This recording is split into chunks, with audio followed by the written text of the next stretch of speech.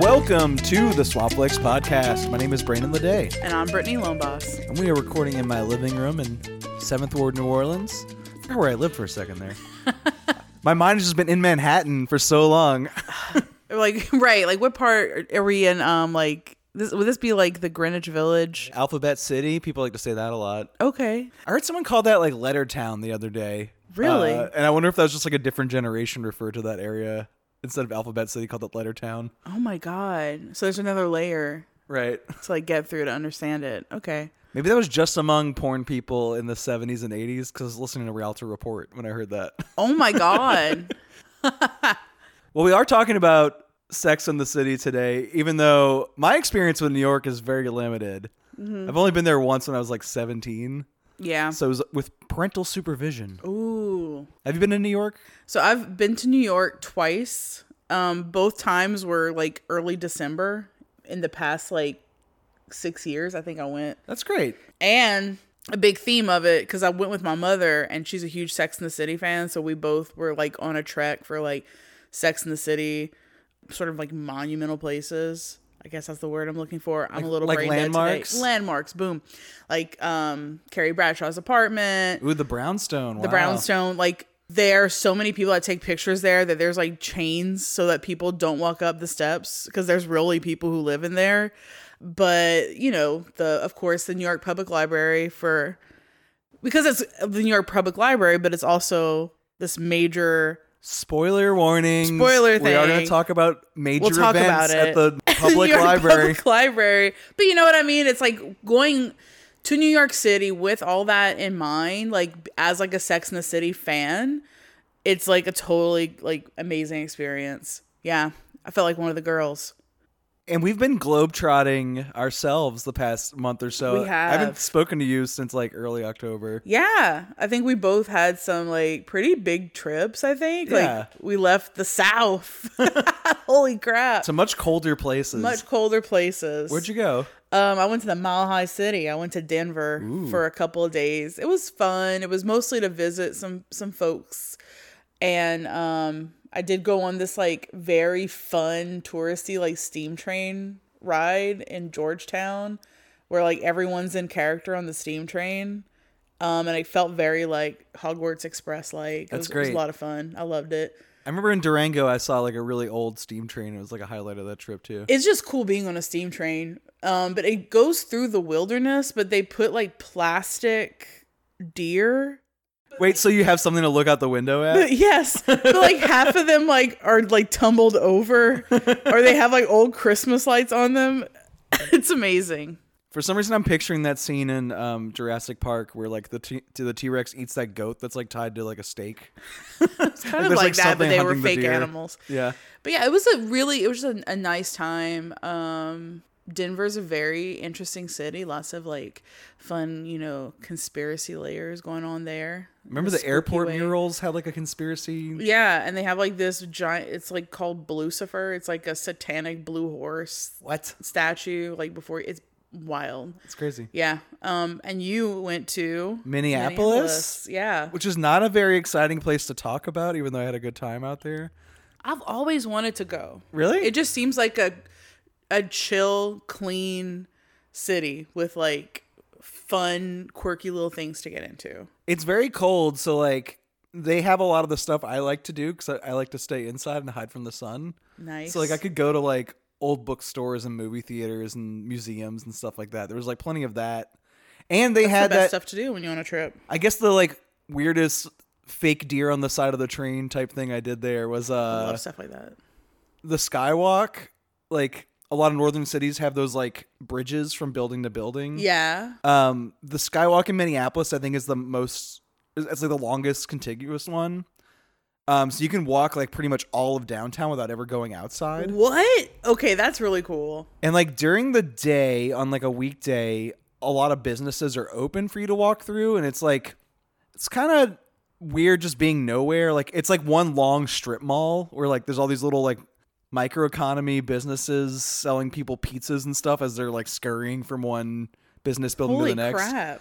But on the weekend, it had this like kind of liminal horror feel to it where it's basically just these beige hallways with like no people in them except other confused tourists who are looking on their phones like, how do I get downtown to like 9th Street from where I'm at now without going outside because it's too cold for me. So you're just in these like nothing spaces at night with no one else around. Ooh. Very Skinamarink type experience. I was wondering if people like had ever made a low budget horror movie in the Skywalk in Minneapolis because it's ripe for that. This is your sign. Yeah.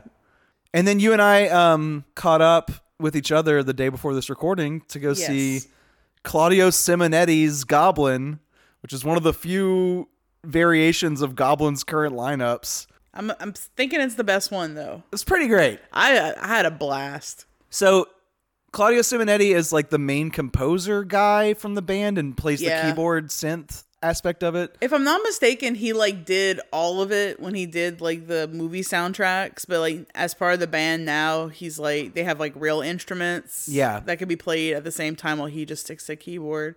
I was trying to like pick up on what he was trying to say. Thick Italian accent, and it's like if there was an Italian grandpa and an Italian tour guide where he's like, I like scary movies, okay? You like this sound right here? And it's like doo doo doo doo doo, like the Halloween sound. He's like, you like this? Okay, I play this for you. Yeah, there was like the encore portion where he played so great some soundtracks that he didn't even make himself. Like he played like Tubular Bells from The Exorcist, and like you said, the Halloween score. It's like his remix, which is hilarious because like the whole thing about that John Carpenter score that's so great is it's this very sparse piano twinkle, and it's very chilling how like empty everything sounds except for that piano. Yeah, and then the Goblin version of it is this like overcomplicated like prog rock synth stadium sound. And then there's this guy in the band that has like Nathan Explosion hair and does like, what is that called? Like it's like almost like your hair becomes a whip. It's that circular headbanging. Yeah. The Willow Smith. Yes. The Willow Smith. Oh God. Such a bizarre but like really amazing experience. And Simonetti and was music. You know, he's like probably in his 70s now, I'm guessing. I'm pretty sure. Yeah. And he was wearing like fabulous though. A denim jacket and the world's longest wallet chain. He had the full rock and roll outfit on. It was so long that the chain like fell to his knee. Right? Like it was like half his leg was the wallet chain. It's beautiful. And they played a live score of Demons from 1985. A lot of these Goblin tours have been based around Suspiria because I guess that's their like biggest like soundtrack notoriety. But the Demons one was one he did himself after the band had broken up. And it was very cool to watch the movie again with like the score cranked, you know, like not only did they rearrange it with, you know, drums and guitar and stuff so it wasn't just his synth sounds. It was also just like they would play the dialogue scenes, which are pretty sparse and kind of few and far between, you know? Like a paragraph of dialogue. Right. Like. And then most of the movie was the same, like 2 or 3 theme cues just like cranked really loud and like made into like a headbanging anthem. So the venue we saw it at is like this open air place called the Broadside, and it's in a neighborhood. And I think I had looked at Brandon and I'm like, what are the neighbors thinking? Like, are these people listening to the same song like over for 100 minutes? Over and over and over again. But it was such like I can't even explain it. Like I don't think will ever experience something like that freaking cool and that like very like niche like in that way ever again. It was pure magic, pure spooky magic. And yeah, it would be cool to see Demons in like maybe like a venue like the Britannia, because the whole thing of the movie is that it's like an old timey movie theater where this group of strangers are given free tickets to a horror film, and then they're watching this evil mask transform the movie within the movie people into demons, these like undead goblins. And I think it's supposed to be like Nostradamus's mask or something. I was laughing at them going to Nostradamus's crypt, like digging up his bones. But it was just a book and a mask. And then, you know, actual chaos breaks out in the fake movie theater that we're watching. So I could see like going to an old timey movie theater and getting that full like meta experience. That'd be very cool. The Broadside is not that. It's like this like outdoor family barbecue kind of feel where you're in these like lawn chairs and the weather was really beautiful. It was just like a warm communal environment. I will say what was so interesting is they had the lights off for the movie, but then whenever like Goblin played all the other like little tidbits after the movie, they put all the lights on. Yeah. So it made it even more barbecue-y. Yeah. And there was barbecue in the back too. Like, so you had the barbecue smell on top of A it. sensory experience. Yeah. I had a great time. Wow. Yeah, it was good. What else have you been watching since the last time we talked? Oh God, I think like Halloween passed since the last time that we talked. So I was, watching all my spooky movies, and a big one that's like a newer horror movie that came out that I really liked is Totally Killer. Oh, that's like the On 80s Amazon. throwback one? Yeah. I've watched it twice actually. I found it to be like really fun, scary, and like it's a little cheesy, but it's not like stupid. Like it's kind of like emotionally moving. Like it's this girl. The gist of it is there's a girl who's in high school in modern times, and her mom and dad are like kind of like overprotective because there was a serial killer when they were younger that killed the mom's friends. And the way the town treats it, it's sort of like, it reminds me of Scream, like how everyone wears like the killer's mask and they go on tours and there's like true crime podcasts about it. Another little microeconomy. Yeah. And the killer comes back, or someone in the killer's mask, and actually like kills her mom. So she has like this really stupid smart friend who she gets with, and basically they time travel back to the 80s to then stop the serial killer and kill the killer so that she can save her mom. So it's like kind of like really sweet, but the funny of the movie, like the humor, the comedy of it is actually really funny. So I like laughed out loud multiple times. It was very interesting. A lot of like edge of your seat moments trying to like piece the clues together. It's almost like a funner version of Scream. Okay. I really, really liked it. It reminded me of that movie Final Girls that came out a few years ago. Is that the one where the girl goes in the woods with the boys? Maybe. I'm thinking that's just Final Girl. The Final Girl. This one is like It's real cheaply this made. girl's mother was in a 80s slasher, and then she gets like, I guess, sucked into the movie somehow. Oh. Like Last Action Hero style. Like she oh my like God. So she's trapped in like an 80s slasher movie with a character that her mother played, and they have like a touching reunion. Okay, I did not see that. Okay. That sounds cool. It Yeah. sounds like this movie a little bit. Right. I'm really into it. What have you been watching, Brandon? Well, also, I went overboard during Halloween. I went to the theater a lot. There's a lot of Yeah, you repertory did. stuff to go see. I do want to single out one thing I saw at the Britannia during their like classic movie slot on Sunday mornings. I went to see Bell Book and Candle from 1958. Is that with Kim Novak? Yes.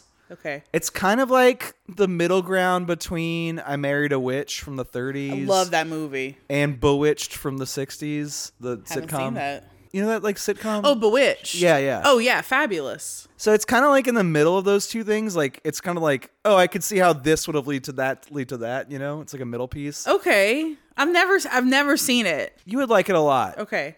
I love I Married a Witch, and I adore Bewitched. Yeah, So. yeah. Well, yeah. This is like the middle ground. Cool. And you mentioned Kim Novak's in it. It's also got Jimmy Stewart. It's kind of like a B-side to Vertigo in that way. Like, Whoa. because they have a kind of a similar dynamic where he is infatuated with her and doesn't know why, and is like in a daze, like following her around and like basically ruining his life and throwing away the woman he quote unquote should be with to be with her instead. Amazing. Which is very Vertigo, but we know why he's so bewitched with her. It's because she's an actual witch who put a love spell on him in the early section of the movie, and the movie's more about her than him. It's like the reason I'm really bringing it up is it reminded me a lot of Sex and the City, because like she's like trying to have it all, and the whole movie's like kind of this rom-com about how she wants to be this powerful young witch and she wants to have love, but the introduction of love into her life would like weaken her powers and like make her not a strong, powerful witch anymore. And like it's about this like balance between her witchcraft and her love life, which is very like Carrie Bradshaw. She's living in New York, and yeah, it's just a really fun rom-com. I guess the other thing I wanted to bring it up for is this like weird in-between state between Halloween and Christmas where like you want to watch a lot of seasonal content. And I find it very hard to come off of the like absolute flood of horror stuff that I watch around Halloween. Like, I find it really hard to just stop that momentum all of a sudden. And this movie is very witchy, and it's about all these like magic rituals, and she's got like a magical familiar cat in her apartment and stuff like that. Cool. But I actually found it to be very Christmassy. Okay. A lot of it is set on Christmas Eve. Like the big love spell that she does, I think, is done around this like modernist Christmas tree in her apartment on Christmas Eve, and like mixing all the holidays together. It's not very Halloween at all, even though it's spooky. Like I consider those like your good holiday classics. Right. I love like those old timey movies too that kind of meld different holidays together, but like kind of keep that spooky theme. So this sounds amazing. I think you'd like it. Okay. Like there's a overlap with Christmas and Halloween where like they're the times of the year when like things are changing and there's like the veil between worlds is at its thinnest. Yeah. So like I think they get kind of mixed up a little bit. So I don't know if you remember, but I like made everybody like watch A Summer Place, and I passed it off as a Christmas movie just so I could make us watch it. And I was like, yeah, let's watch holiday themed movies. But in my mind, it's a Christmas movie because of a 5-minute scene that's super iconic. So even though this isn't like only takes place in Halloween movie, doesn't mean it's not a Halloween movie. I want to say I brought up Meet Me in St. Louis, that same episode. Oh my God. Because there's a great Christmas section. But there's also a great Halloween section in that movie too. Yeah. And yes, you're right. We'll be talking about Meet Me in St. Louis later in this episode. Pivotal plot point in Sex and the City, the movie. It is. Yeah, we're going to talk about a TV show that lasted, I believe, 6 years. Yeah, 6 seasons. From 1998 to 2004. And then it's 2 movie sequels. And now it has a new television show sequel called And Just Like That. Yeah. Which I'm not fully caught up on. I'm around the middle of season 1. So we'll touch on that a little bit. But mostly just in comparison to how the show has continued on after it came to a pretty satisfying conclusion. And they just keep dragging it out. Because people want more. Yeah. I mean, you fall in love with characters and you want to like... You don't want it to end. Yeah, you want to keep spending time with them. I want to see them until they're like 80. Oh, you will. I think so. Until they are all dead. And all that's coming up to you right now. Hello, lover. In New York, they say you're always looking for a job, a boyfriend, or an apartment. I've been dating since I was 15. I'm exhausted. Where is he? Who, the White Knight? Sometimes it's hard to walk in a single woman's shoes. That's why we need really special ones to make the walk a little more fun. Have you ever been in love? Abso-fucking-lutely. Why do I think living in Manhattan is so fantastic? Because it is. There's always a new neighborhood, a new restaurant, a new man. Maybe you have to let go of who you were to become who you will be. We still gonna have to call it date night in our 50s? I'm a trisexual. I'll try anything once. It's all fun and games till someone has a child. If you find someone to love the you love, well, that's just fabulous. Maybe we could be each other's soulmates. So around March to May of this year, so like within like a 3-month span, I watched all 6 seasons of Sex and the City.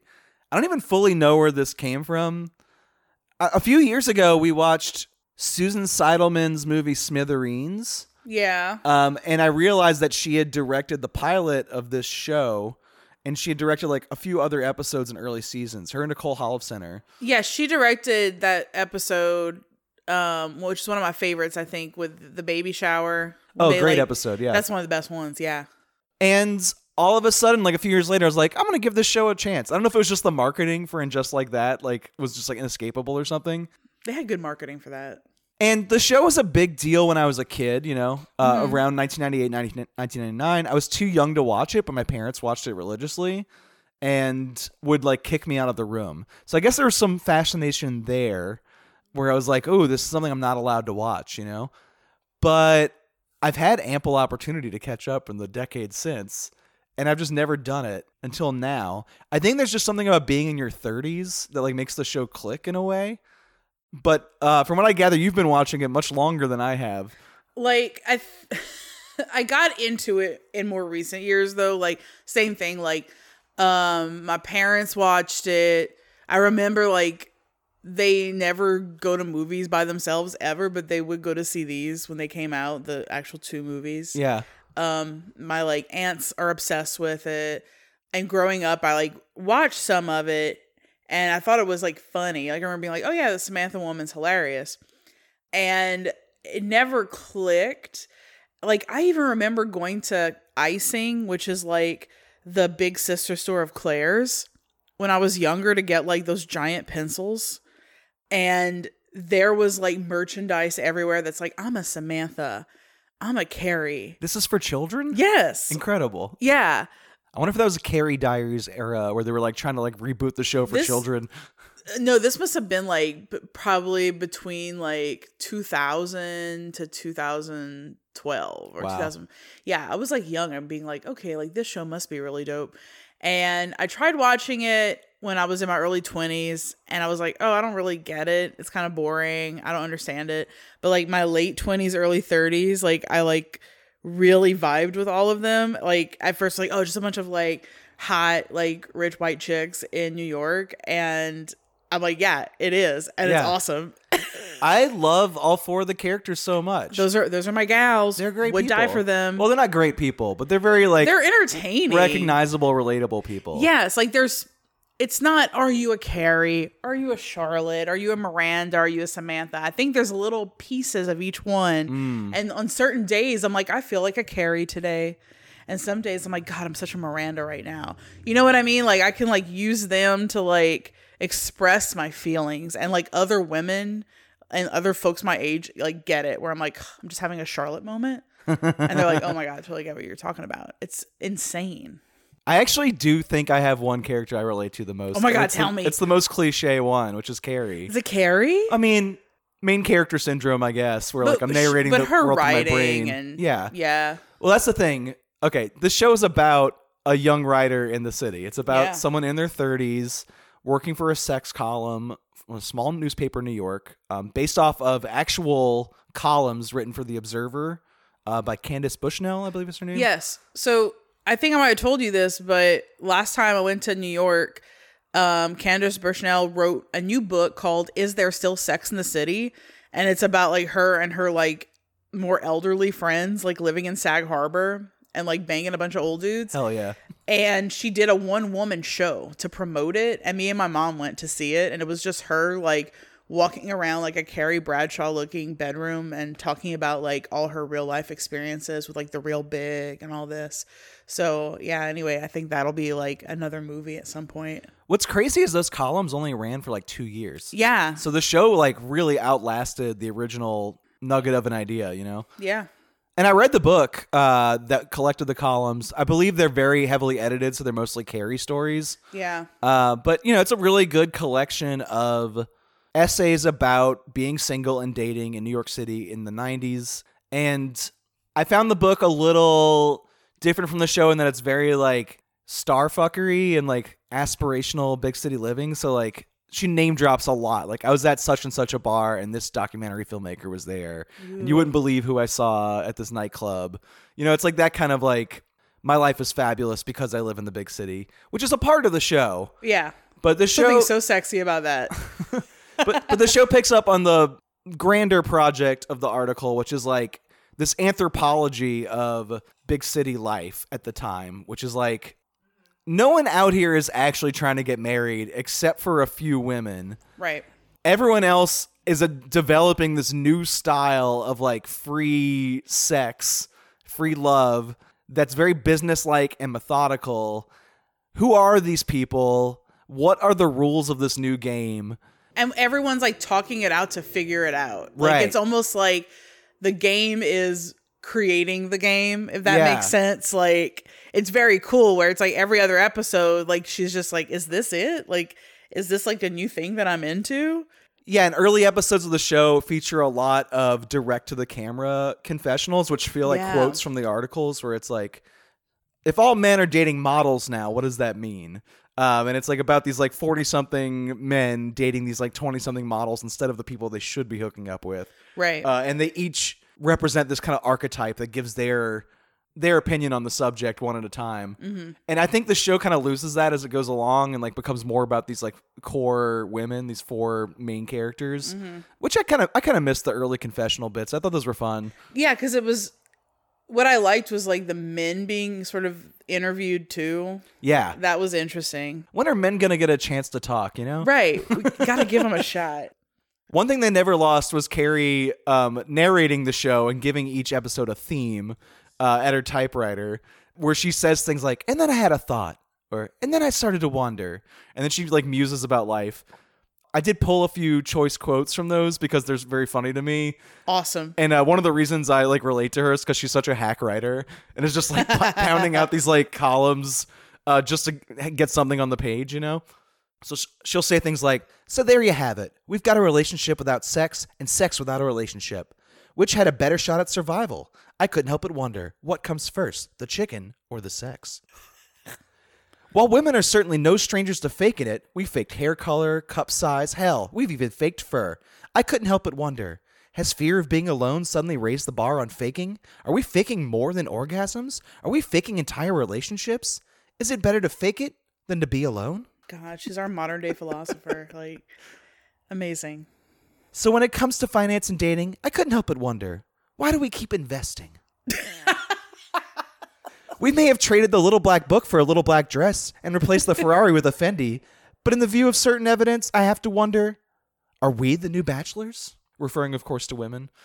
Yeah, it's just like really funny musings on like idioms and like hack turns of phrase. And then like backing it up by basically mining her friends' like daily lived experiences for content. Right, because like in the series, like she actually writes the book called Sex in the City, where she's like talking about like Miranda and Charlotte and Samantha.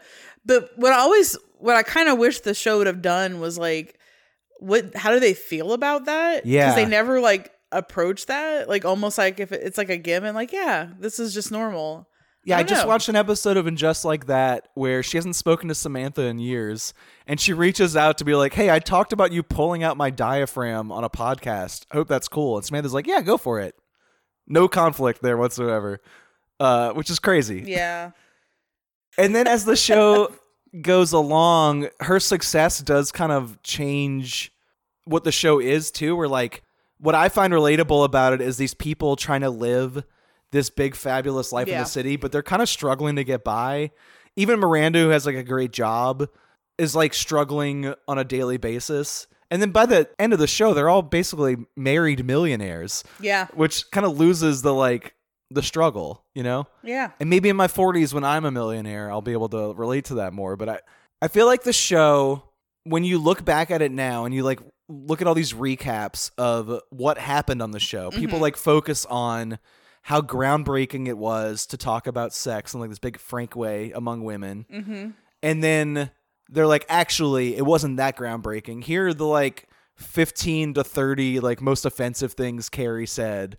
Or here's like the time that Samantha was transphobic to her neighbors outside her window. Yeah. You know, it's all the ways that the show fell short politically, which is fair. I mean, times change and it's fair to look back on things that haven't aged well. It makes sense for a show that came out in the late 90s. Yeah. And honestly, anytime they're not talking about feminism, they step in it all the time. Oh, totally. But I think that's kind of missing like the celebration of what's good about it. And like the reason I ran through it so quickly was like, I relate to it as a show about people who are struggling to figure out how to be functional adults in a big city. Hold down a job and have an active social life and an active romantic life. I just still don't get it's how hard. they do it. Because I feel like in almost every episode, they're out at all. Like, I'm like a one social event a week, or I'm going to like get broken type person. And like, it'll be like a work night where Miranda will get off from like her law firm and they go to this like hot like club in the city until like God knows what time in the morning. And I'm like, this is amazing. Like, there's something. Whenever I was younger and I was like, what do I want my life to be like? It was like this, where I'm like, that's cool. Like going out and like being with whoever you want to be with at that moment and doing it all over again the next day, this like freedom. And then I just realized that everything's really expensive and it's hard to do that kind of stuff, but who cares? That's the fantasy. How cool would that be? I mean, we were struggling to stay awake till 11 p.m. to watch like a concert last night. I know. I like passed out immediately when I went to bed. Same. But if I was like Carrie Bradshaw, I would have probably been like, I'm going to go out on the town now. The night has just started. Yeah, and I don't think we're the type of people that the show's really about. Like, I remember like my dad and my stepmom used to go out every Thursday night, even after they were like, maybe not after they were married, but like after they were already like living together and like not looking for people to hook up with, you know, like Amazing. how do you go to work the next day if you're out to partying till like 2 or 3 in the morning? I don't know. Like, that's the thing. Like, even though like I don't do the things that they do in this show and I can't do them just because like I physically can't, like I just love watching it happen. Yeah. And like living through them. And I love watching them fuck up. And I feel like a lot of the like things that like look back on what the show got wrong or like the mistakes that the characters have made that like were unethical choices in their relationships are like the reason the show is good and the reason the show is interesting.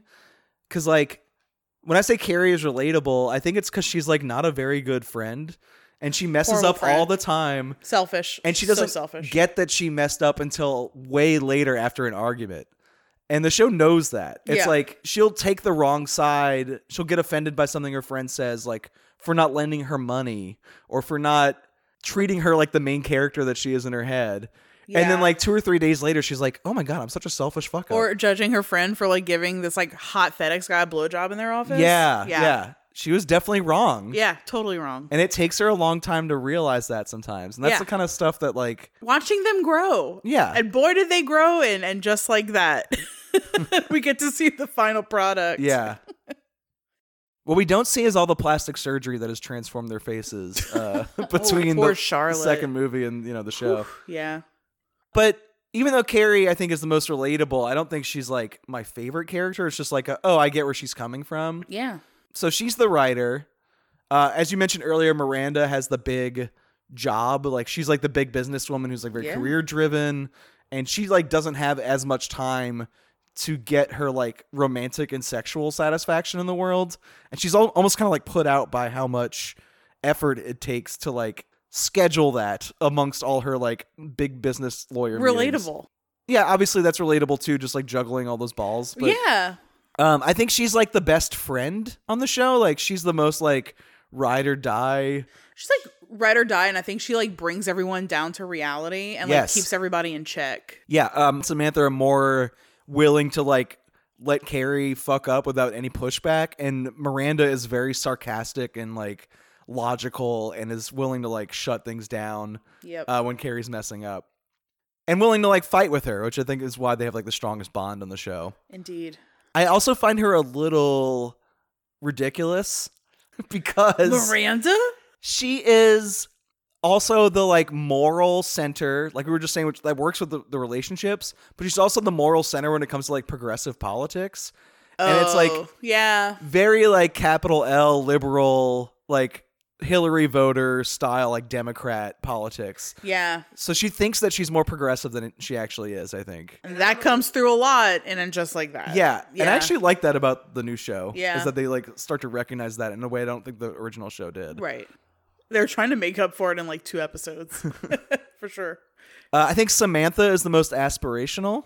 Mm-hmm. So if all the women are trying to juggle all these different things in life and like find satisfaction, I think Samantha is the most comfortable in her own skin. It might be that she's 10 years older than the rest of her friends, so that she just like has already gone through all the shit they're struggling with. Yeah. She's like her confidence. Like I could watch I can watch Samantha in an episode that is like very Samantha and it will boost my self-esteem because she's like so infectious in her character. Like she's probably my favorite to watch. She is very fun. She has the most sex, which I mean, it's the first word in the And title. so shamelessly. Yeah. Yeah. And I could see how like Kim Cattrall has gotten a lot of shit for not wanting to continue participating in the show the same way the rest of the cast has, which is kind of slowing down the money flow for everybody else. But like I could see how being naked on TV and doing like weird fetish Yeah. stuff every episode Her and gets Sarah old. Jessica Parker have a lot of beef off camera too. Yeah. Which like I don't understand what the expectation is that they're actually friends off site and it's not okay to just be coworkers. Like Kim Cattrall's totally justified in like not wanting to like Yeah. spend all of her time forever with the same few people that are just coworkers, you know? Yeah, and well, it's interesting because she made her own like Netflix TV show. I can't remember the name of it around the time that And Just Like That came out. She does make a guest appearance in the second season of And Just Like That. I don't think you got to it yet, but it's like not even 5 minutes, and I think she got like $1 million just to do it because everybody wanted it so bad.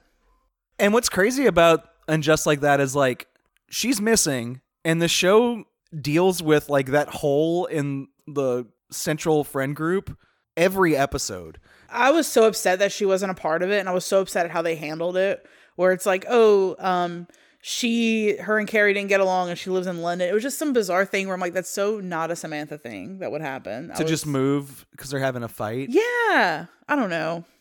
I think it works. I don't want to get into it. I think it works because like they're at least acknowledging that it's weird. You know? Okay, you're right about that. It's not like they just moved on. And what I'm gathering about halfway into the first season is they're like auditioning who could possibly fill that slot. So like they bring in Carrie's gay friend Stanford, her gay bestie. Stanford. And they bring in Mario. I can't remember his last name. Yeah, Charlotte's gay bestie. I can't Mario remember. Well, he has like that really cool bakery with all the hot guys that make bread. And he's very funny. He's wonderful. I was initially annoyed when the two gay besties got married, but I think they've worked that out too. And then I guess speaking of Charlotte, yes. She's like the fourth friend that we haven't gotten to yet. And I think Samantha gets a lot of credit for being the funniest character in the show because she's given the most outrageous stuff to do. But I think Charlotte is actually the funniest character on this television program. She makes me laugh consistently. I agree with her being like absolutely hilarious and stupid entertaining. Yeah. Her role to play is the most uptight, I guess. She's the one that's most committed to the traditional path of like getting married and having babies. Yeah. She dresses like it's the 1950s. Yes. She's kind of like if Blair Waldorf like continued on into an adulthood on TV. You know? I can see that. And I think she gets the most interesting storylines, especially her two marriages. One to Kyle MacLachlan, who plays an absolute freak on this TV show. The Trey and Bunny season is the best. That like unhealthy relationship with his like 5 packs a day cigarette mom who's like stupid rich. Yeah, she's a psycho Biddy for real. Psycho Biddy with like these big like low bows in her hair. Yeah, so and she's good. Completely messed up his whole psychosexual mental health. Yes, he's like a perfect Prince Charming husband. He's like even wealthier than Charlotte, who comes from a very nice, well-bred family. Yeah. Which I guess just means really white and rich. And then it turns out that he has trouble like actually having sex with his young, hot, rich wife. Like he's able to jerk off to completion when he's alone, but he has that whole like Madonna whore complex with her. Yeah, like these like, and her solution. I love that episode where she catches him jacking off to like a Big Jugs magazine. So then she like takes pictures of herself from the wedding and like puts it on the women's faces. Psychotic behavior. It looks like a serial killer notebook. It's amazing. It's amazing.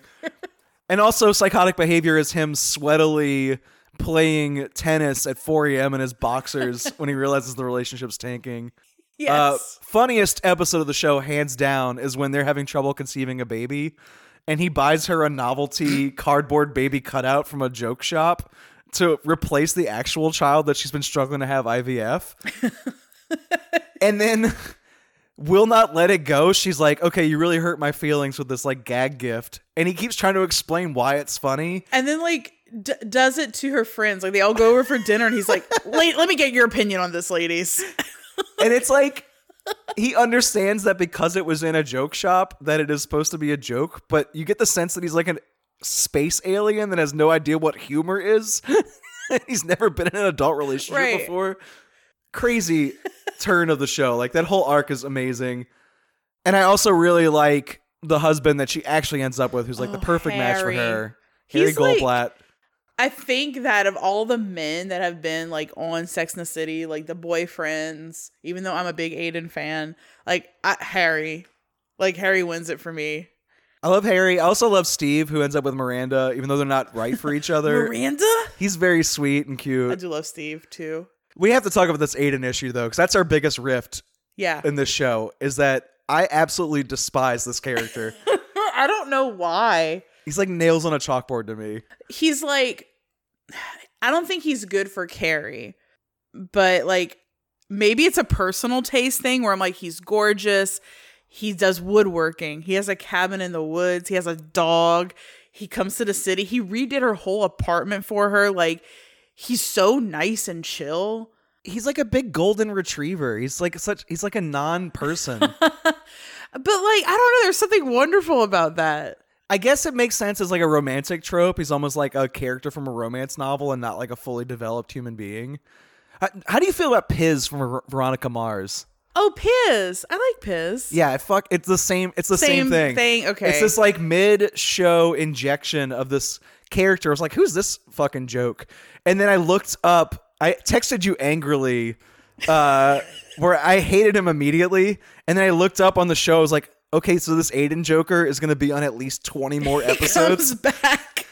And then he comes back for the movie. Fucking crazy. Oh, and Brandon, he's going to come back in it just like that, too. They're tormenting me.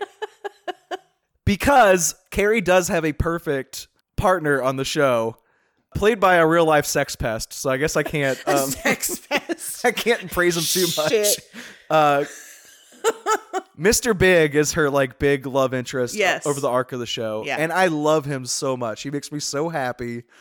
And every time he shows up and fucks up her life, I get so warm inside. When he shows up in his private car, rolls down the window, is like, hey, kid. Yeah, he's got this kind of like old-timey like Cary Grant style of like rom-com behavior on the show where he's very debonair. Yeah. And that carefree attitude is annoying when you're trying to get someone to settle with you. Right. Like long-term monogamy dynamic, but it's very charming in the moment. I could see how someone could fall in love with him, you know? I get it. Like, I think the idea of Big is cool, but whenever like they try to make it official, it's so obnoxious because like it's almost like that relationship being official doesn't make sense. And they struggle with that. I think a lot of the show, I mean, big long arc spoiler here, like they do get married and settle down eventually.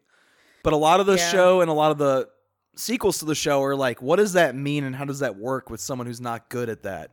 And they like try to come up with new rules around like wedding ceremonies because he's already been married 2 or 3 times before he even meets her. I think that like they, as in like all the creators of the shows and the movies, like they drug it out for as long as they could because like if Carrie marries Big, what is there, right? Yeah. Like where's that sexy mystery where no matter what relationship she's in, like, because her big relationships are the Russian. That was a weird arc. Strange. I didn't like him.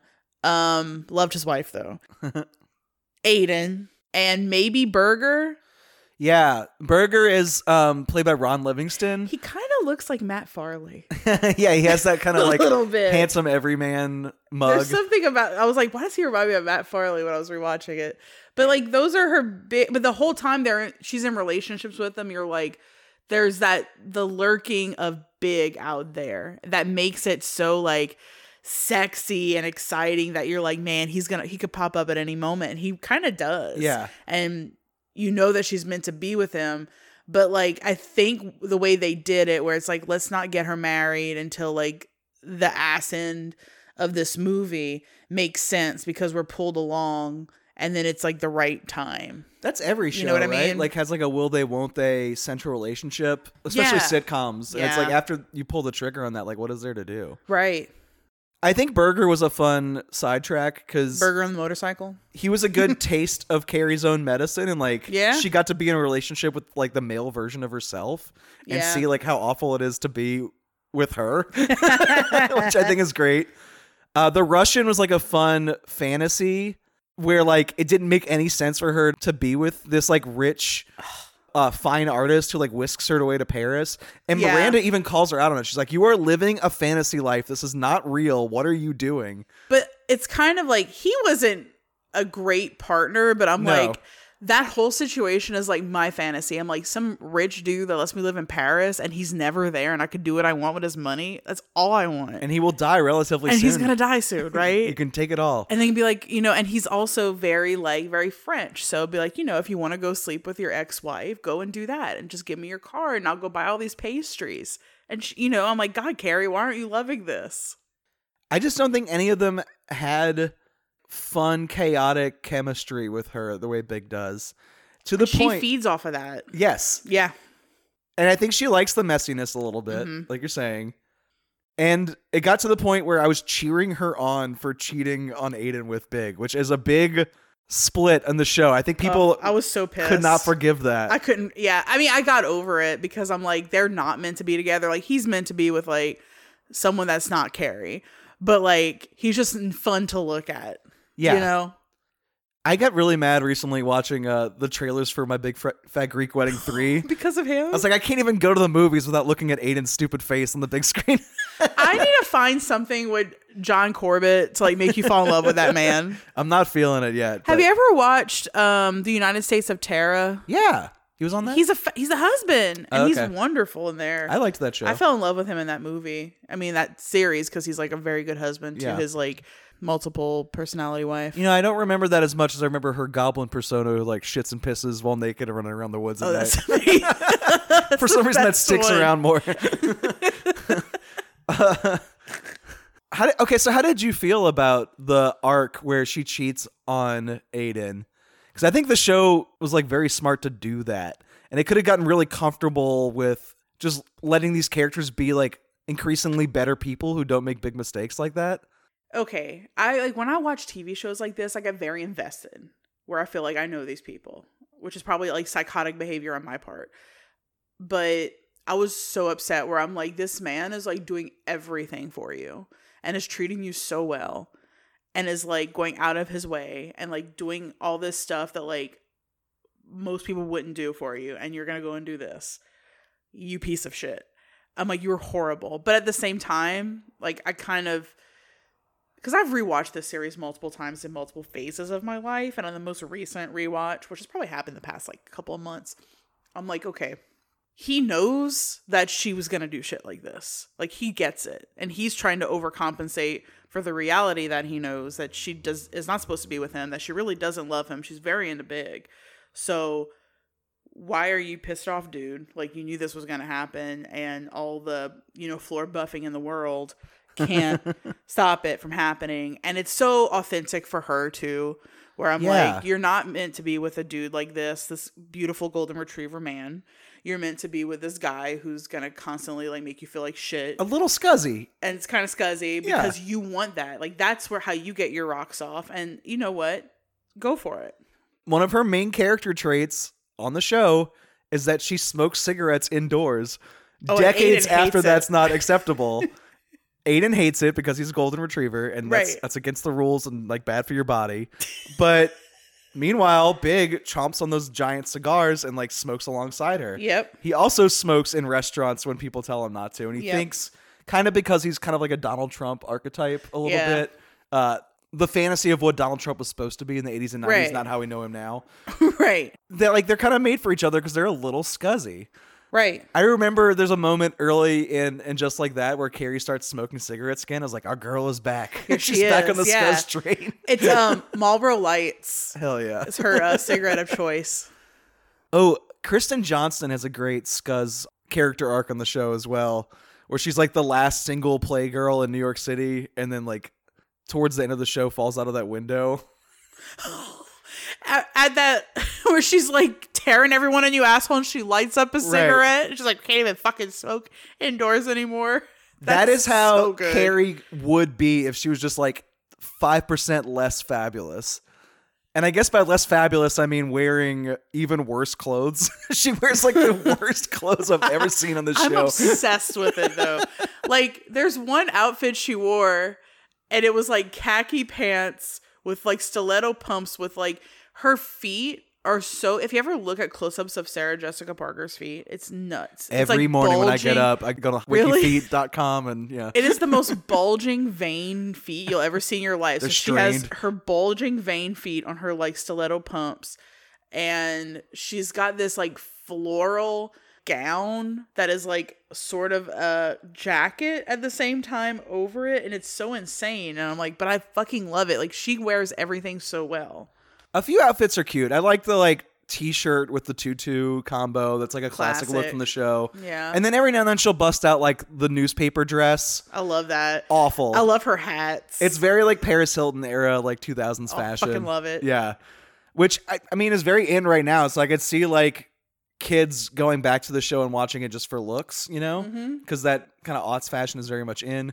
What was the name of that designer? Patricia something. I can't remember her last name, but Who did the whole show, right? Yeah, and then she had a line too where she had like her design on like clutches and purses and stuff like that. But yeah, shit. I can't It's very remember. like Betsy Johnson style. Yeah.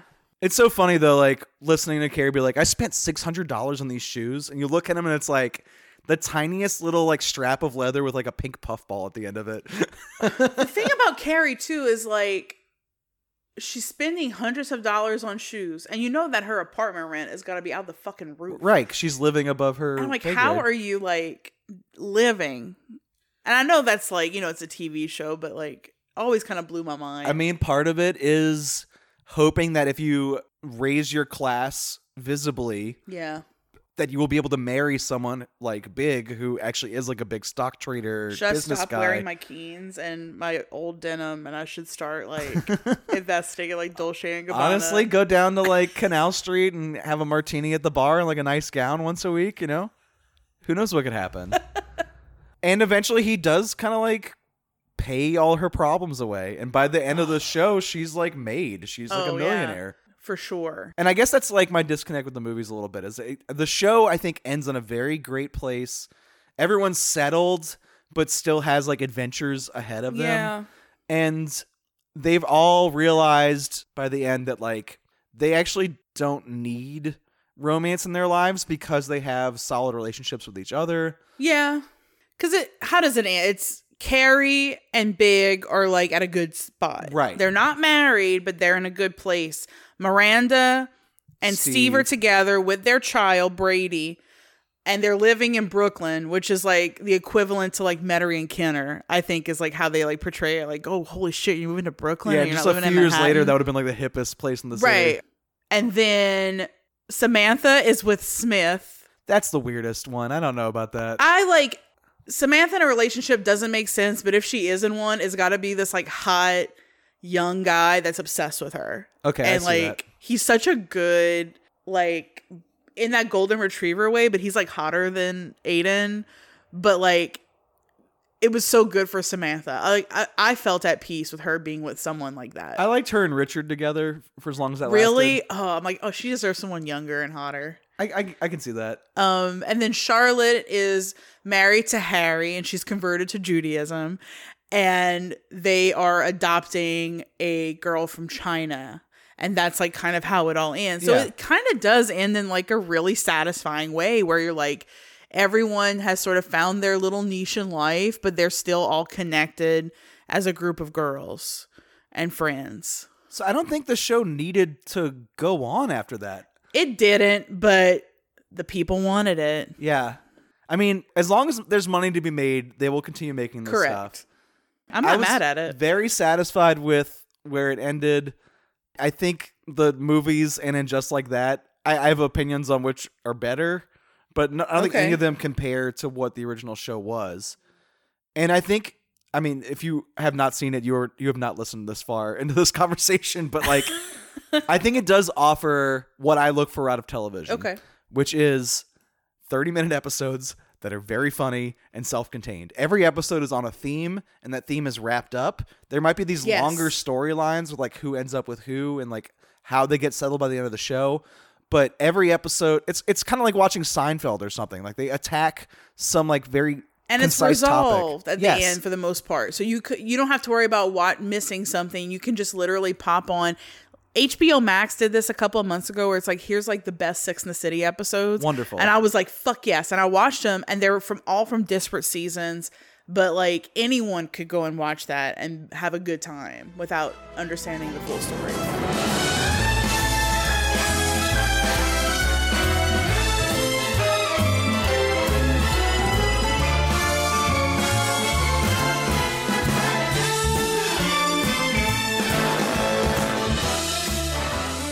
Sex and the City was all about 30-something women finding themselves in vibrant lives, vibrant sexual lives. And then now, and Just Like That is about women who are older. How important is that for you? When people were surprised, like, oh, you're coming back when you're older. Like, why should we be hiding? Like, why are our lives not interesting anymore? That's insane. And we have to change it. Yes. So I feel very lucky that we're able to do that we're a part of being able to make this shift in our culture. Because it's cuckoo to lock everybody over 50 up. It's also story-wise, like it's simply no less rich. It's people. Enormous, important things happen in people's lives after 42. And you talked about the changing culture now, and a lot of your characters reflect this changing culture. We love almost everything about our original series, but it was always very white. And that was something that was never sat really well with any of us. And so to be able to go back and change that and let's keep what's good and let's widen it and improve it. We were just saying that the episodes of Sex and the City are very concise and to the point and like on a theme. The movies that followed Sex and the City are very bloated and go on forever. Like, I watched both of these in a row. They're both 2.5 hours long. Your whole day is gone. It felt like a shift at work. It was like a full day. They're probably, it's probably like watching like 3 or 4 seasons of the fucking show. Yeah. And I guess that was the criticism that Sex and the City, the movie, got in 2008 was like, what is this except more? Like, it was like 2 or 3 episodes in a row. Like, I was thinking about that too. Like, did it have to be a movie or could it have just been like fucking season 7 or something? Right. Like an extension. But it wouldn't have been on the big screen. I think it's like the least the show has felt like itself is Sex and the City, the movie. Yeah. I don't think it's the worst the show has ever been. But I think the entire point of that one is just getting to spend more time with characters that we love. It might be too much time because it does not need to be as long as it is to accomplish what it wants. I guess the episode arcs in the show are Carrie and Big decide to get married. And then at the end of that arc, Big leaves her at the altar. Right. He has like a moment of panic where he cannot go into the New York Public Library to marry her. And I think it's because like he wanted that intimacy with that moment with Carrie. And then like we watch it blow up, right? Where she's like, I have this cool vintage like pantsuit I'm going to wear to marry him. And they're like, oh no, you need this massive dress and this big ceremony. And they bring Anthony in. And then Vogue magazine is like, we want you to do a spread to show everyone you're getting married. And then like Vivienne Westwood gifts her the dress. Okay, that sequence is great because she wears like a Dior dress and like a bunch of other like designers. Oh, it's amazing. And then she's like settles on the absolute fucking worst one, which is the Vivienne Westwood. That was my favorite. No, You're no, kidding. it's the worst one. Oh, I love it. I love that dress. Don't you dare. But like, I love that whole monologue, like watching her like model stuff, but the iconic Vivienne Westwood dress. And I think it freaked Big out because it was so public and it was like something so private became like a tabloid thing. And I think it freaked him out. And I'm kind of on his side. Yeah. Like they had an understanding It got of out what of they were control. going to do. And then all of a sudden he's on page 6 again. Right. Advertising the fact that he's getting married for like the 3rd or 4th time. Right. And I think that's true to like what I love about Carrie is that she doesn't realize how badly she fucked up until like way late in the movie. Exactly. And then she's like, now I get it. And then they have the wedding they were supposed to have. Right. Right. But in the meantime, like, so the episode 1 arc is the getting jilted at the altar. Correct. Episode 2 arc is they go to Mexico on Big and Carrie's their honeymoon. The girls go with her to like cheer her up and like just get away from the city for a while and clear her head, which brings in a little bit of like the racism of the show. Like the fact they're in Mexico is like a source of humor, resulting in Charlotte shitting herself because she gets a little bit of the shower water in her mouth, which is like something that the second movie will really pick up on. Oof, they fly with it in the second movie. Yeah, yeah. And then once they get back from Mexico, I guess the third arc of the movie is that Carrie gets a website. She hires Jennifer Hudson to like manage her socials. I adore Jennifer Hudson, but she was the most like her character did not make sense. No. And then, like, I guess they put her in the movie because she had that song, All in Love, all dressed up in love. And the part of the movie that's the funniest to me is whenever Jennifer Hudson, for like working for Carrie, is gifted the ugliest fucking Louis Vuitton purse and loves you'll it ever see in your life, and they make it this huge moment. And that's all the fashion of the show to me, is like everybody flipping out over like the ugliest clothes. Over these horrible like brands, like, oh, my Louis, my shoes, hello lover. And then in turn, she gives Carrie a DVD copy of Meet Me in St. Louis that Carrie does not make it past the trolley song in the first act. She like gets bored and turns it off. Right, she's watching it all alone on like New Year's Eve, which I'm like, I kind of want to spend my New Year's Eve this year doing that as an homage to Sex and the City. Which I kind of like that Carrie is a bad friend to her a little bit in that moment, because otherwise, like, the whole inclusion of Jennifer Hudson in this movie feels just like a diversity initiative in a way that's not, it doesn't reflect well upon the show. It's not Jennifer Hudson's fault that she's shoehorned in here as like the black character. It felt like that. And if I'm not mistaken, this movie was like nominated for like a BET award. Wild. And I'm like, is it because of this like Jennifer Hudson like tokenism? I don't know. If they were going to put her in the movie, she's fantastic. She should have been in like the movie, not just in this weird flash that like goes by like that. Like she comes in just as fast as she leaves. And there's nothing to her. She like, I guess is supposed to represent a younger version of Carrie when she first got to the city. Yeah. And she has to like choose between love and a career, which is like kind of an older concern of the shows that's kind of been dropped. But like, it's nothing. Yeah, they didn't play it up very well. And if I'm gonna stand up for And Just Like That continuously as this goes along, because I don't think it's as bad as the movies are. Okay, well, I think I'm just bitter about like I like it. Like I've watched all of the And Just Like That episodes at least twice. Wild. Like okay. I will continue to watch them more. I adore it. I just get disappointed in certain. The only reason I haven't gotten there yet is because I wanted to have this conversation with you on the podcast, and we've just been waiting for it to happen.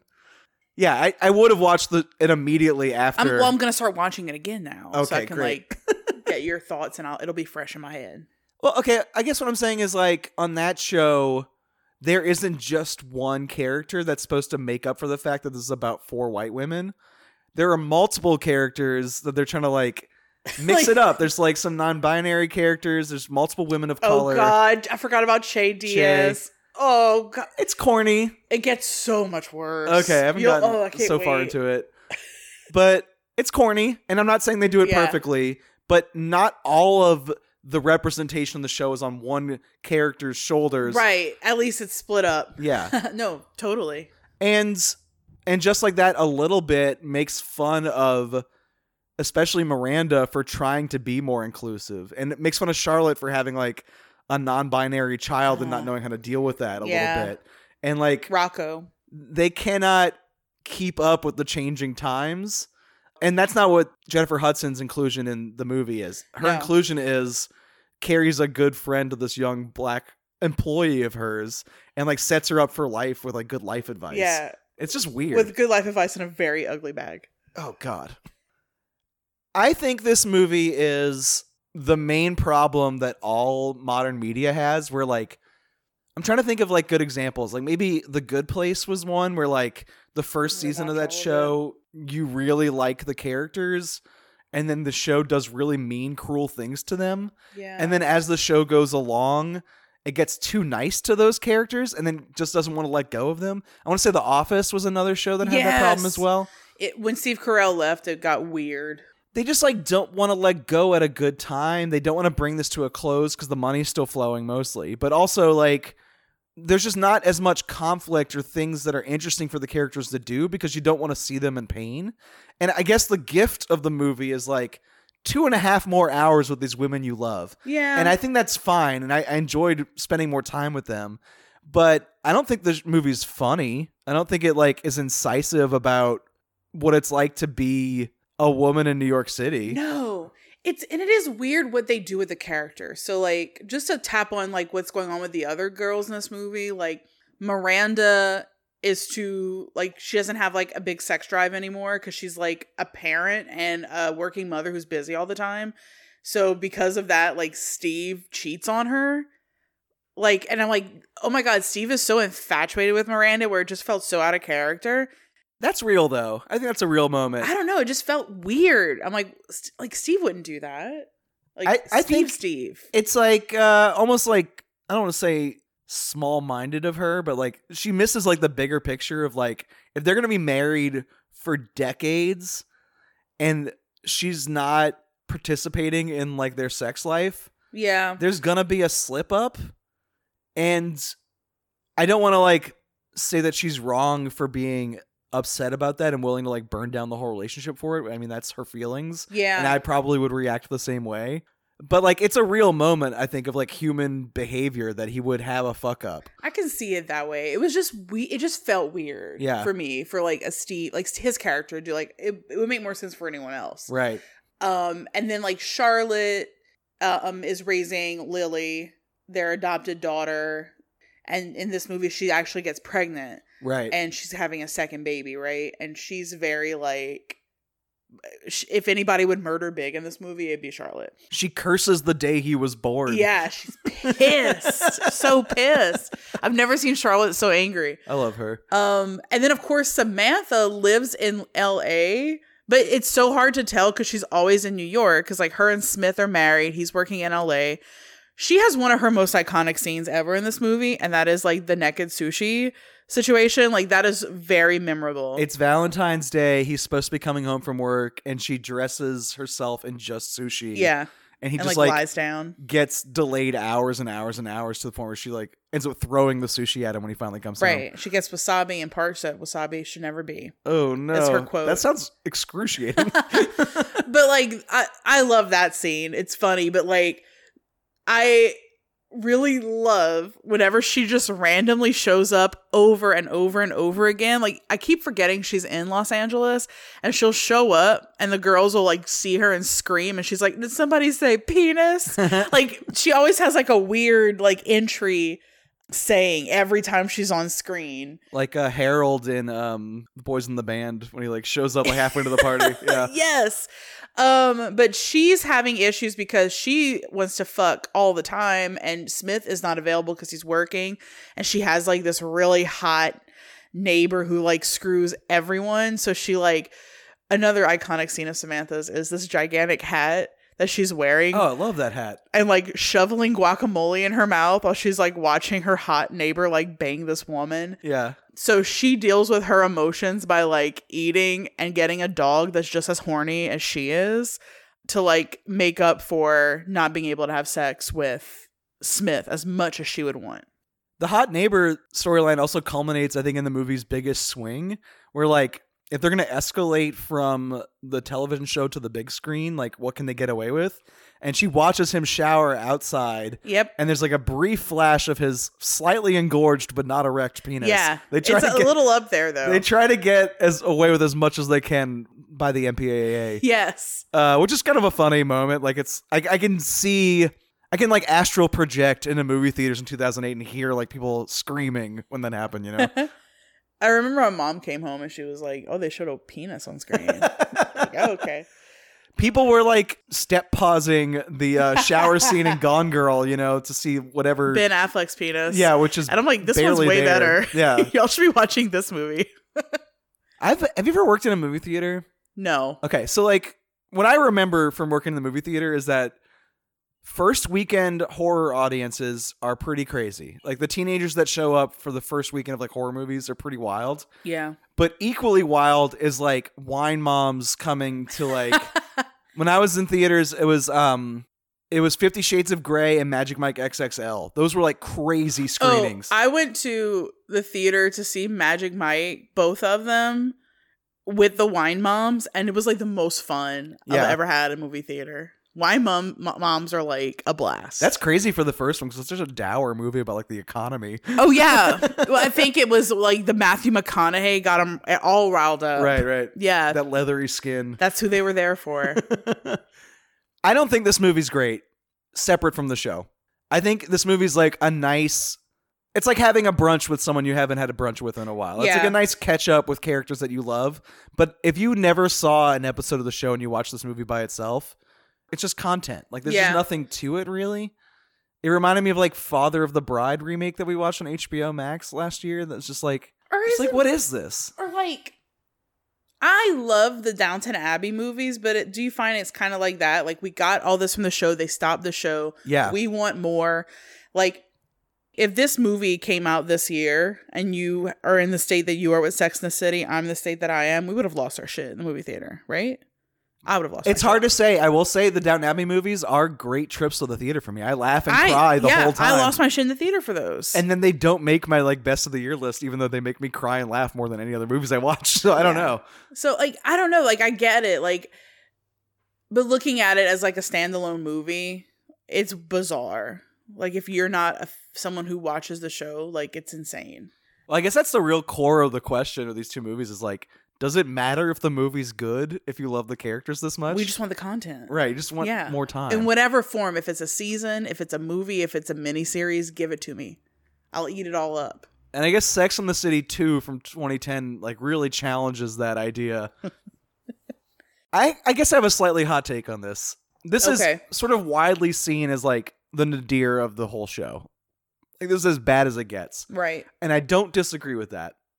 But I think the writing on this movie actually gets the show more than the first movie does.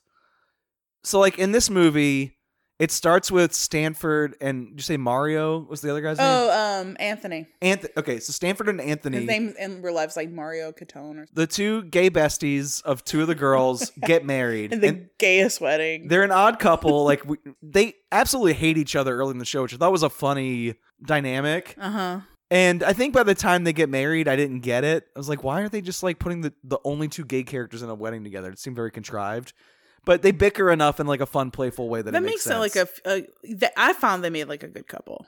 And like you said, they have the gayest wedding ever held on planet Earth. It's very funny. It's so gay that Liza Minnelli shows up to do a rendition of Put a Ring on It from Beyonce. She does the dance and everything. And everyone loses their shit. In her like sparkly and just cabaret get up. My own room. Not a very good version of the song. It is insane. But a great scene because it's just so bizarre. And okay, even that scene, there's like a joke like, how did they get Liza Minnelli to come to this wedding? And then one of the girls jokes Samantha. like, anytime there's this much gay energy in a room, Liza just appears. Oh, I think Miranda that said that, yeah. Good right. sarcastic Miranda quip, classic Right. Miranda. And then big laughs. Okay, yeah, but it's not in the best taste. Well, no, it's funny. I think the wedding scene's funny. And I think even like the fact that Big can't stop calling the wedding a gay wedding, he keeps specifying that it's a gay wedding they're going to, is funny. So before we like move on with this movie too, I want to just say like I'm not a massive Big fan. I love Big in this movie. Great. I think he looked like I did not think that this man was attractive at all in the series until this movie. Like he looks so hot as like an older guy and like as like he's in his Aiden phase in this movie too. He's like he wants to watch TV on the couch and like not go out and party. You know what I mean? Like I think it's like Big morphing into Aiden that does it for me.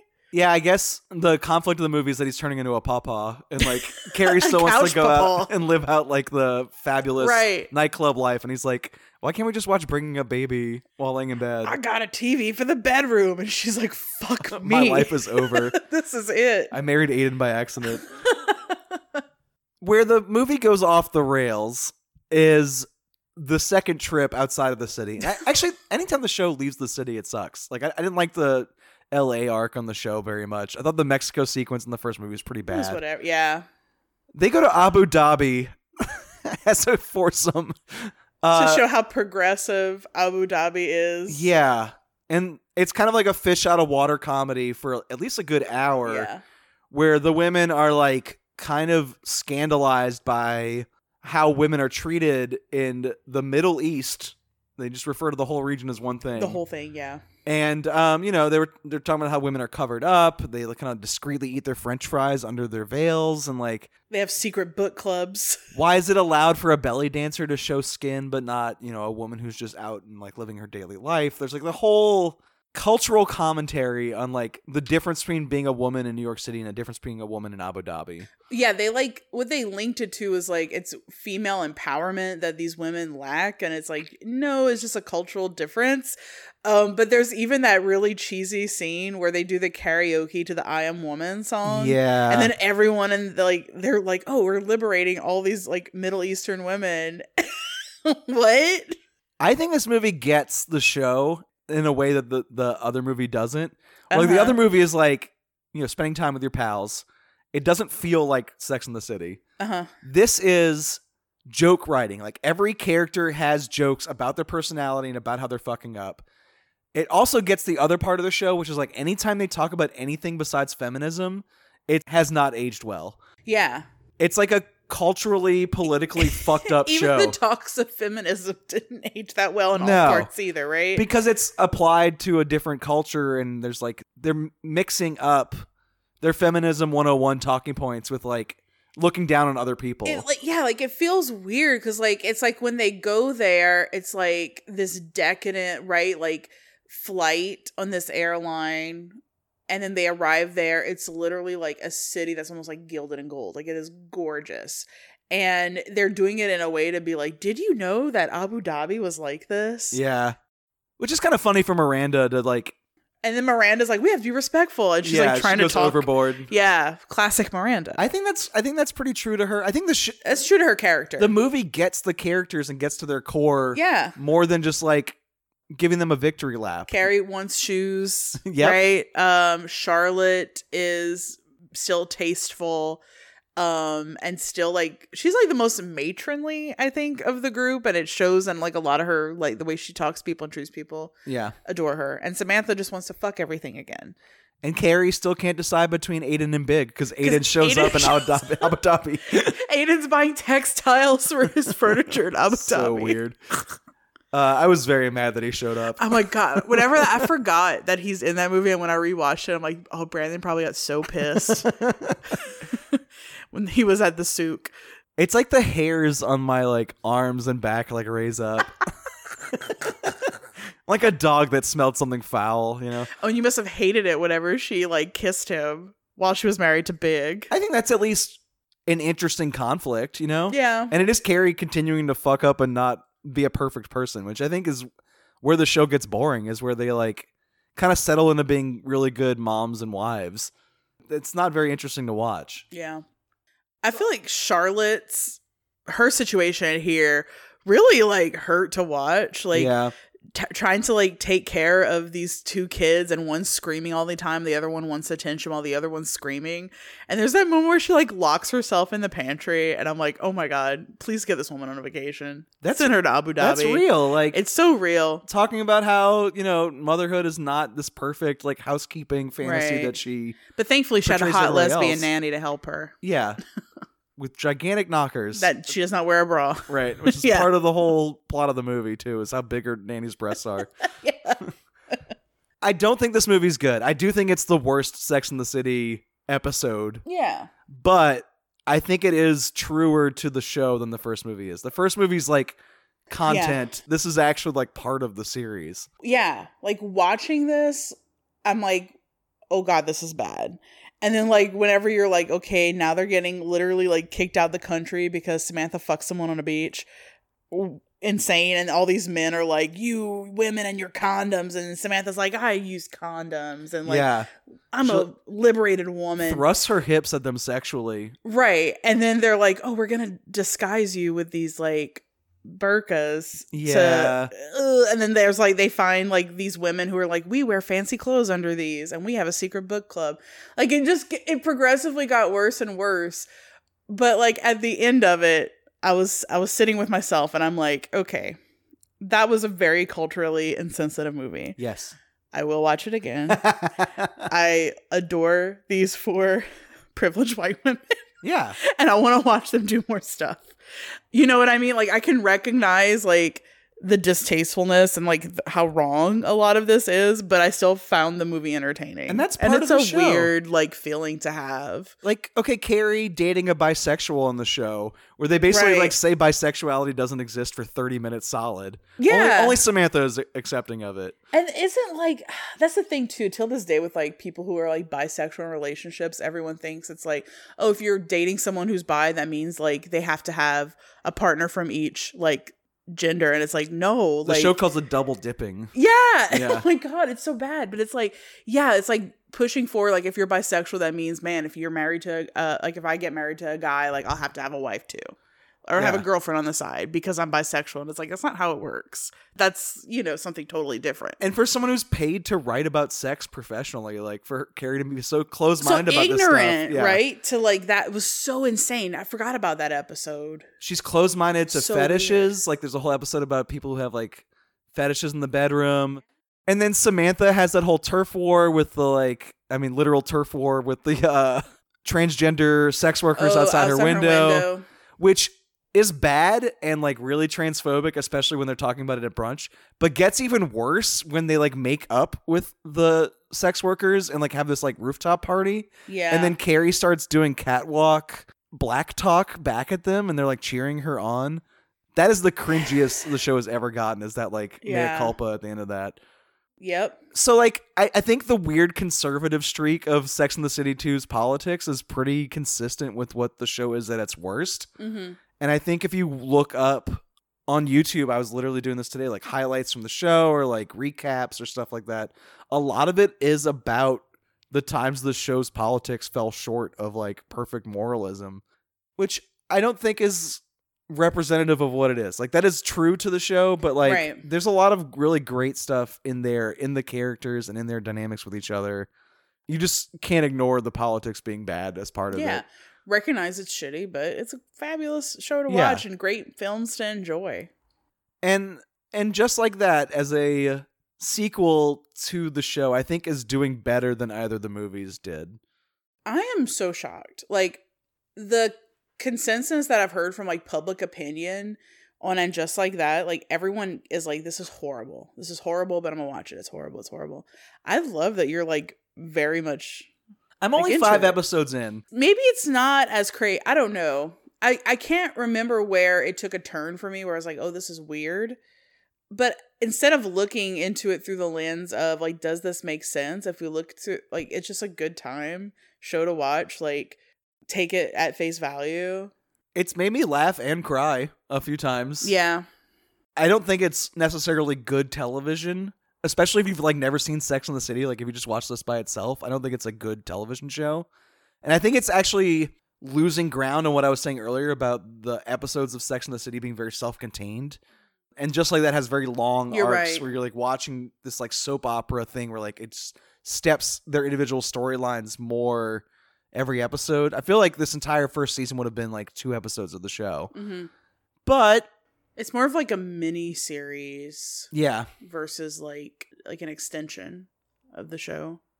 But I think it's back to character-based joke writing. It lets the characters mess up and be imperfect people again. And the way the movies were more aspirational and like, look how fabulous they are. Isn't it great that they're still living fabulously? Mm-hmm. I think the wealth porn of it is losing me a little bit, where like I don't feel like I live a life anywhere near what these characters are living. So much worse.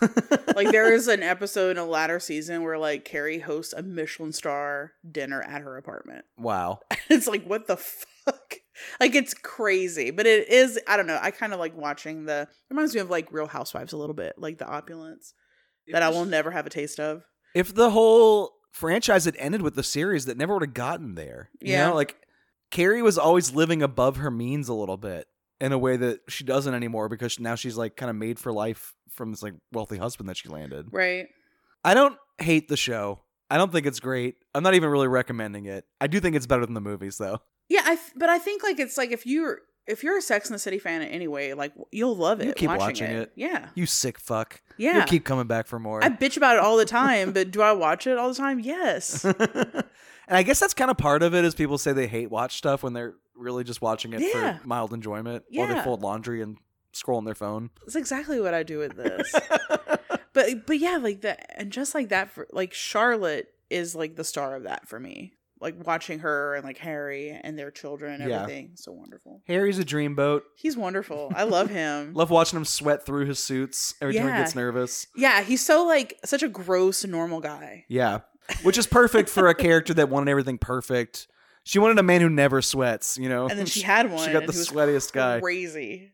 I think I will rewatch the entire Sex and the City series once And Just Like That is over for good. Yeah. I don't know how long it'll last. Probably not very long. It seems like the enthusiasm for it's pretty low. Yeah. But whenever that's canceled, I will go back and watch Sex and the City again. I don't think I'll watch Sex and the City, the movie. Sex and the City 2, definitely not. Or And Just Like That, like a second time. I think I'm kind of... It's like a one and done for all of those.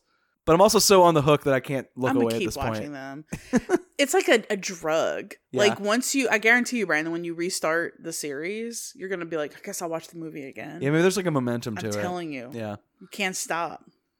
I think it's probably one of the greatest television shows of all time. I'm saying this as someone who's watched it exactly once. But like the feeling I get watching that show, the ease I have laughing and crying and falling in love with these characters, like it just feels very comfortable. It reminded me of watching like Seinfeld for the first time as a kid or something. Like it's just very smart and sharp in a way that I don't know that any of its movie sequels or latter series ever are. Yeah. But I do love these people, these fake made up people. I love these fake for women. We'll keep tuning into what their lives and are all going their through. Men. I don't love all their men. I hate Aiden. And I am aware that he re-enters the series. Oh my God. You're going to get so pissed. I can't wait. I'm dreading it. Well, the next time we talk on the microphone, it will be episode 200 of this podcast. Huge. So we have a lot more to look back on and like get nostalgic about our own show in the future. And what will our sequels be? We're going to avoid any trips to Abu Dhabi. For sure.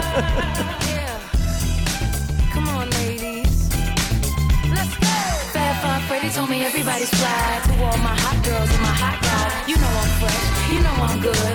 Keep the latest fashion like we always could. There were 4 friends in New York they met, and they always stick together in the city of sex. Me and my girls in a catch a cab, up Fifth Ave with some shopping bags. Wherever I go, 2 friends behind me, three's company before is a party.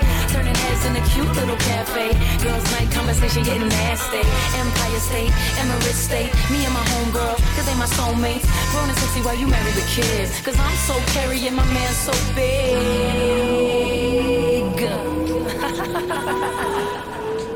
You like that?